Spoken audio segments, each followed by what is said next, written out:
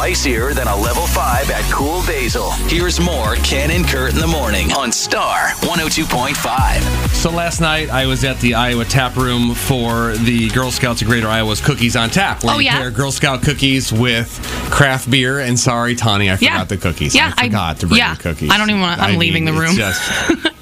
One request. You were supposed to bring cookies back? He posted a photo with the raspberry, I believe, right? The raspberry and I rally. literally commented, if you show up without those tomorrow, so help me.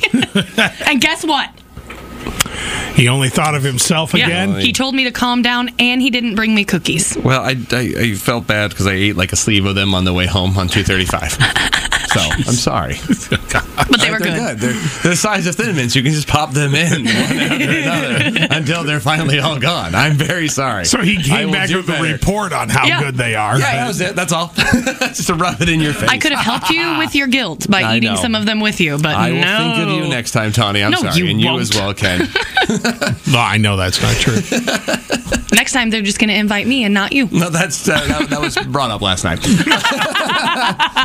But so they had raffles they were giving away, and I was there by the raffle table, and I was watching. And this one couple, two couples that it's happened to, but one couple in particular, they walked up and they bought their raffle tickets, and it was a married couple, and they took their time. They went up and down each and every raffle prize, and they talked about it together. And I thought, what a great relationship this is. I mean, they really were communicating well with each other. How old would you say they were? Oh, in their late 30s. Okay.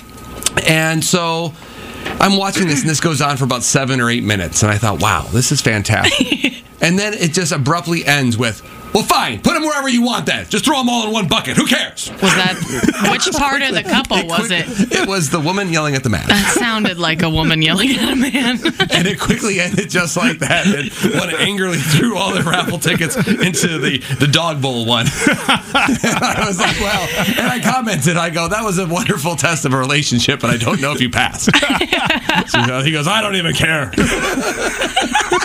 Yep, that sounds like the dude. She told me that she just better win. I was like, I think we should give her the prize. Good morning. Ken and Kurt, saying what you're thinking. Minus all the swears. Star 102.5.